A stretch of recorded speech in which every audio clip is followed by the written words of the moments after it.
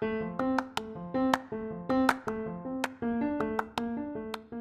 there, I'm Roger Warner. I'm a director here at Lewes Football Club, and I'm joined today by Shameema Yousuf, who is a sports psychologist who has recently worked with a variety of different organisations, but Brighton Football Club, right? That's right. Thanks, Roger, for the introduction. Yes, sports psychologist, and worked in numerous sports settings, very much in my own practice at the moment. Right, okay, cool. And yeah, I've been speaking to a number of different people around the club and players in particular, and it's been great. The last sort of 6 months or so, got to know folks a lot more and their stories through doing these podcasts. And I'm really interested to chat to you because I'm fascinated about this side of sport. And you've been doing this for quite some time, right? Yes, I sort of, was it now 7 years back from the United States, Okay. where I spent a few years training and working within the system there before I returned to the UK. And yeah, ever since I've set up a small practice and then worked with a few different organizations. Right. And like, this is like across different sports, right? It's not just football. Yes, right. Yeah, across different sports. It's been predominantly, I see a lot of tennis players. So in our earlier chat, when you spoke about tennis parents, it kind of made me chuckle. So yeah, I work a lot with tennis players, and I've done quite a bit I've done some in swimming. Cycling tends to be in private practice, a lot more individual sports that I work in or with. But then, as I said, I've worked in football with Brighton. Yeah. I work with the Zimbabwean Olympic Committee. Right. Yeah. In support of their programs as well. Yeah, cool. So I guess, and I'm sure from my perspective, at least in the last 7 years or so, this whole field of sports and psychology has changed quite a lot.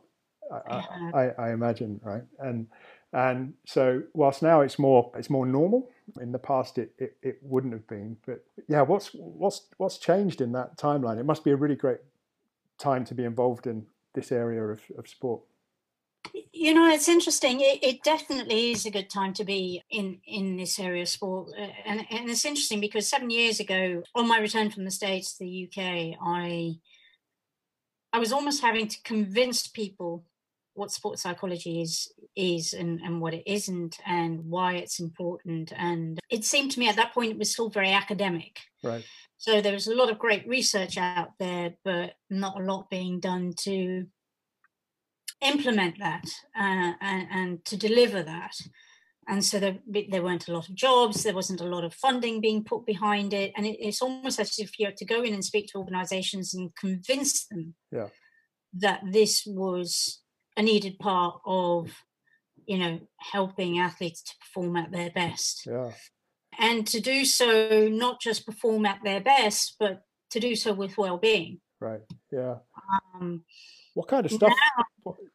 Sorry. So yeah, what kind of stuff were you doing back then to, like, you got to prove it, but then what did you end up doing with the people that you were working with the athletes that you were working with, or the teams? And yeah, the thing is, I think it was really important for me to go and understand various environments. When I was out there talking to a lot of these organizations, it was really more about speaking to the coaches, speaking to different people within those setups about, what are they doing? Really trying to get a sense of what are they trying to achieve and what are they doing? And is there something within that setup and that system that they felt that was missing? It wasn't really, I was trying not to do the window sales, sort of pitch, because as much as anything, it's about seeing if there's a need and a fit. Yeah. So really learning from those environments to see whether there was something that I could add value with. Yeah. And when I talk about adding that value, it's really working. So my philosophy is, and everyone's got a slightly different philosophy in this field. And my philosophy from day one has always been performance well-being, and that well-being part being really, really important to me. So not just having a performance narrative, but really thinking about one's health and well-being around that, in that performance domain. So the work that I really do with my athletes and in organizations often is, I try to work, if I'm within an organization, I try to work systemically. So really thinking about all the other parts that come into play. So working holistically, what's around the player, who has input with that player, and it, as much as anything, it's about relationships. Yeah, sure. Yeah, yeah. What factors do you go into the mix? There's, again, speaking from a football perspective and speaking from a fan perspective as well. Then there are all these other things like, you know, the game in the UK has gone through some very sort of definite chapters where it's like diet. Suddenly, nobody thought about diet. Then it's like, oh, diet, yeah, of course, right. Diet affects well-being, facilities, sleep. You know, all this different stuff which one would be reading about from the outside. But what kind of stuff goes into the mix? What are you looking at? Yeah, I mean, you know, it's everything from those things that you speak about, the psychological, social, and physical aspects of the game, as it were. So, you know, when we talk about the physical side of the game, you know, you recognize that the players have strength and conditioning coaches around them, may have physios around them to help them through injuries or any niggles, and they're monitoring well-being aspects in terms of how much an athlete is sleeping. Is it quality sleep or not? You know, what do those sleep cycles look like? They're concerned with, you know, because elite athletes have quite a rigorous training program through the season. So they're concerned with muscle fatigue and soreness. So that's part of a well-being check-in. You might be concerned with aspects that, you know, are they eating well, hydrated well? So, you know, some athletes are tested on those things. You know, some programs really test for those things. But then there's other things in their social environments and wider environments that you might be concerned with. So, for instance, social media use. How active are players on social media, and are they active in a very positive way, you know, and engaging in a healthy way, or are they really getting caught up in you know, some difficult discussions online, if you like, that are affecting their concentration and their stress levels and so on. So it's really about educating on that front as well. And then as a psychologist, I'm interacting with all those different people around the player. So, you know, interacting with the coaches and understanding what the coaches' needs are, but then also recognizing that each of the players have their own needs and they're an individual. So, of course, what works for one person may not work for the other person. So really calling out to individual needs. Yeah. And then, just going to ask, with football, you mentioned earlier that there's the difference between, or you work with individual athletes and then teams. And so is it a different type of engagement, or are you always dealing on an individual basis, or are you doing this as a more team? No, I think you're in even in individual sports, there's a team around the individual. So my preference, although I have a private practice, and often in private practice, people reach out to you as an individual. The athlete reaches out to me, or the parent will reach out to me and engage me. Right. But I try very early on in our conversations to ascertain, are you open for me to engage with the coach, or would the coach like some conversation and engagement with me? And I'm also trying to understand very much so what the environment around the athlete is, so that if needs, there is a way to engage with those systems or those other people with the consent of the athlete to help them thrive in their environment. Right. Now, that's not always feasible. Don't get me wrong. The parent or the athlete may say, no, we just want to, it's just about you and me. And so then I help them and give them the tools and techniques that they may need to go back into those environments and and thrive Yeah. in their sport. But I do think, organizationally, there's a big part of the environment that can impact one's well-being and their performance. Yeah, got it.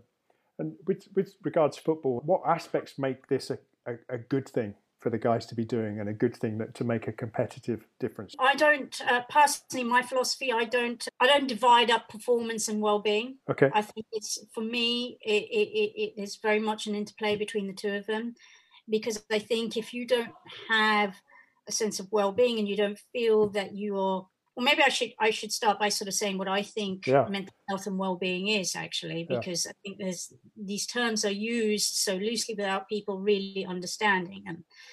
And I think a lot of people think that mental health is about, illness. Right. And there's been this stigma attached to the words previously.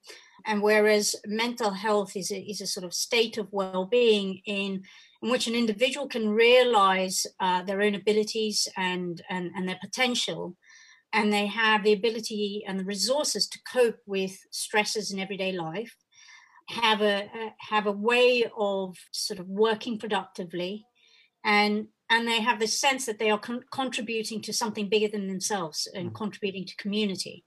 And I think when you think of it in those terms, you can see how that then can impact one's performance, if you like, in the way that they go about achieving milestones in either their sport and achieving goals in life in general. So for me, that it's a balance between, and it's a constant balance between, do I have the resources to meet with the challenges in life? And you're almost on this scale.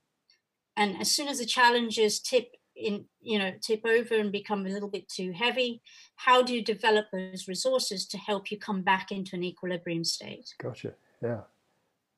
And so that's a lot of what I'm trying to do when I'm speaking with athletes, or working even with staff around the athletes.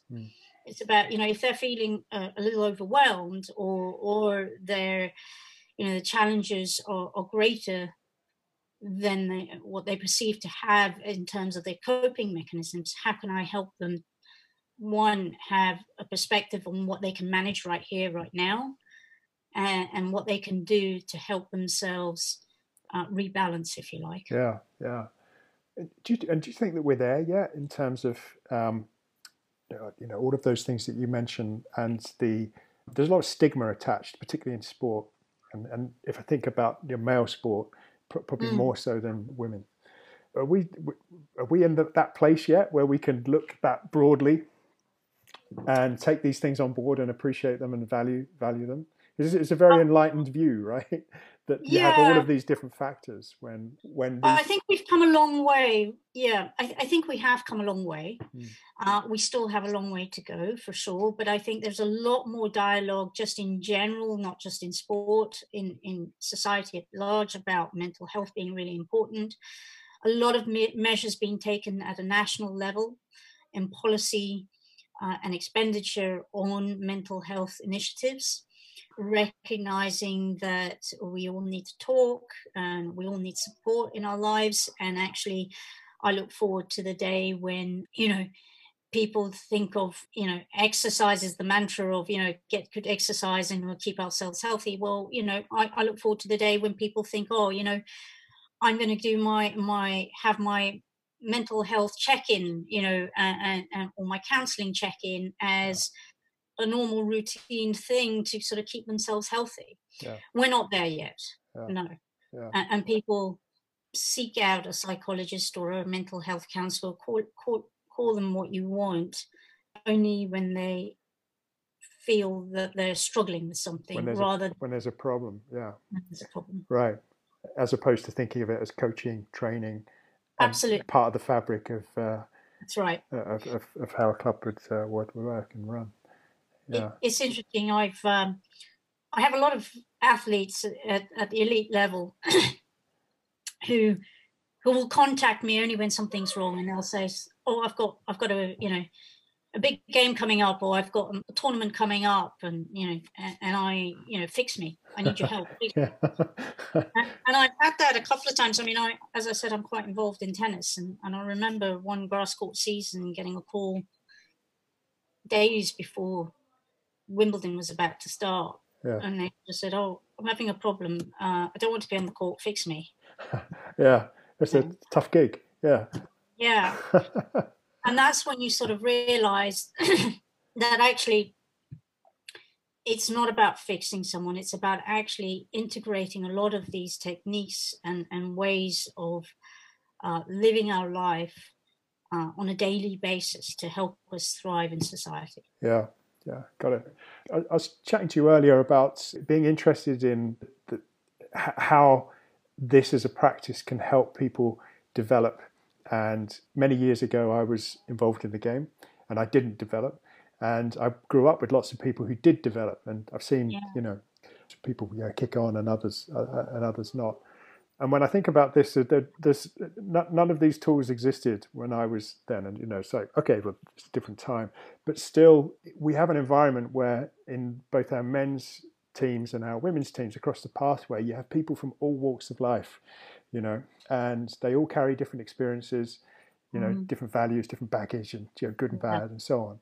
And as you say, with sports psychology being about a package which integrates lots of different things, you're always dealing with people and kids with like different makeups. So I'm really interested in the things that work to help people move on. You see a lot of children in sport who struggle to manage their emotions, or who struggle with distraction, and when they're being asked to really focus on tasks and commit in that moment, some are better able to do so than others. Or when they're in a match situation or in competition scenario, and there are others that will rise to the occasion and enjoy it, and then others that really crumble under the pressure, Yeah. or get a lot very anxious or stressed in that sort of environment. So the tools that one can engage with and can use in those moments will be techniques that may help them to really focus on the task at hand.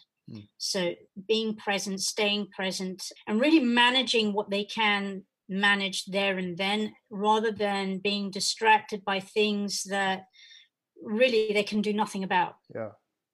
So techniques such as thinking about and being curious about what dialogue is going on in our heads, what is our self-talk, if you like, Yeah. What is the chatter in our heads, and the people that we speak with the most during the course of our day is ourselves. Yeah. So is that chatter healthy or is it unhealthy? Yeah. Is it really motivating, or is it really quite critical of ourselves? Yeah. So that's one technique that I really try and develop from a young age with young athletes, is to really become more aware of what is the internal dialogue. Mm-hmm. And then with curiosity, rather than berating yourself or feeling guilty about it, being quite accepting of it, that we all talk to ourselves, okay, but how can we actually make it healthier for ourselves? So can it be more instructional to help me get back and focused in the moment and in the task at hand? Or can it be more motivational? What do I need to help me get back to what I need to be doing? Yeah. Yeah. Yeah. It's fascinating. Do you find differences between? I work with the women's team at Lewis. Are there differences between gender on that score, or differences about in? I'm interested in different sports. Is one that self-talk, is it more prevalent in tennis versus football, or do you find it's just down to the individual? I've just given you one aspect of it, self-talk, but I mean, there's the managing of emotions as well. So how do we recognize what emotion that is showing up in us? When I ask a young athlete a lot of the time, tell me how you're feeling, they can't describe it. So I give them the tools to recognize what emotion is that they're experiencing by checking in with their body. So recognizing, for instance, if you're feeling angry, how does it show up in your body? Or if you're feeling anxious, how does that show up physiologically in your body? maybe some tense shoulders, or, knots in your gut, or sweaty armpits. What is it that actually starts to happen in your body when you experience some of these emotions? And then we talk through how we identify and label some of those emotions. So when you're better able to recognize it, then you've got something to work with. Yeah. So even with the self-talk, it's about, first of all, raising your awareness around it, recognizing what, taking a moment to be curious about, what is it I'm experiencing? Yeah. So it's one, raising that awareness, but you bring in an interesting sort of dynamic. You sort of say, is it different between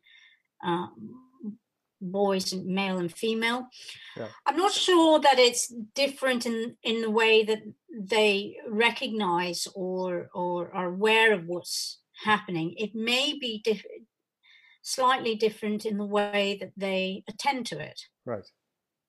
In that, for instance, we know that there's some research out there that suggests that if a female is going through some stress and difficulty, their way of dealing with stress may be to tend and befriend.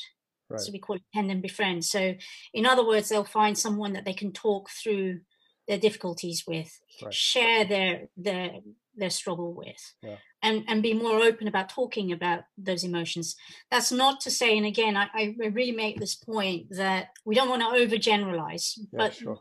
recognize that may be going on, whereas boys, because and it's down to a lot of this is down to the sort of neurobiological aspects of the brain. Boys are quite cognitive, so they may have a lot more thoughts or thought processes going on, and then really focus on, want to just get to a task and get on with the task, whereas you'll find with females that they'll talk a little bit around that and communicate more around that. Right. Yeah. Yeah. So I have noticed a bit of that, yeah. That difference when working individually in my practice. But again, I'm very, very cautious and not sort of simply, generalizing that that's because they're a boy. I really need to understand more about their backgrounds and their environments. Yeah, sure. Yeah, that's fascinating. Yeah, I can imagine. Yeah, probably it makes for a different mix, like a different team experience, perhaps. I don't know. We're very fortunate at Lewis. We have both men and women's team. We have a very strong culture there. It's very productive. There's some great characters, good characters. So yeah. And how about now in this? We find ourselves in here 6 weeks in or whatever in lockdown mode, and with any athlete, footballers, their groove is to be together, and they're out there playing, and then suddenly they find themselves indoors, and our coaching is difficult. The guys are running fitness programs, and Maggie, our GM, who is doing lots of great things to keep the guys active and involved. Same on the men's side, virtual meetups and so on. But yeah, suddenly you can't do this job via Zoom, right? So, like, how's it? How are you finding it with the people that you're working with? I've been running some webinars, Roger, and we talk a lot about uncertainty, and I don't think anyone is comfortable with this sort of uncertainty, but some uncertainty we're used to, but the kind of uncertainty that we've all been asked to deal with, or we're all living through, is none of us in our lifetime have faced. So it's about narrative. What is our narrative? So how are we talking about things? And are we talking about things? Are we recognizing that it's okay right now if we don't feel so productive? You might get up during, at the start of the day hoping to achieve 5 tasks, and you may only get through 2 tasks, and that's okay. But to set out that you're going to try and get through something is probably the best way to start your day. To try and have a routine, to try and be productive, and use the time to really develop ourselves. So when we talk about footballers, for instance, who were so used to being out on the pitch and being active, very physically active. And right now, those routines have been changed up. It's really about them finding a new routine. And that new routine, I mean, some clubs are very lucky and very fortunate. They've set up a whole lot of programs to give those players a routine through the course of the day still. Others have had to find their own routines, but it is possible. And I was listening in to, Arsenal have been running some great webinars, right? Almost like a medical conference over the last few weeks. And they've had some great speakers who have come on and presented on some of the research out there. And some of the research out there has suggested that, to maintain adaptation, we don't need to really train at the same sort of volume level. Okay. So the same amount of training is impossible right now, given the circumstances we're in. Yeah. And if you reduce that to a third of your normal load, but are intense with it and really deliberate and intentional with it, with high to moderate sort of activity level, cardio level as well, and intensity level, then you can prolong that adaptation. Right. And almost, I think they sort of said 6 to 8 weeks. Okay. Beyond what, if you did nothing, yeah, and you just let go of all training, you're likely to lose that sort of muscle fitness and that whole sort of, not just muscle fitness, physiological fitness after 4 weeks. Yeah. Yeah. So I think it's about recognizing that you can adapt, and you can keep your motor skills going. It's not just biomechanical, it's about your physiology as well. So, if you are in a high cardio sport, then going for a run that raises that, physiological response is probably going to be good for you. Yeah.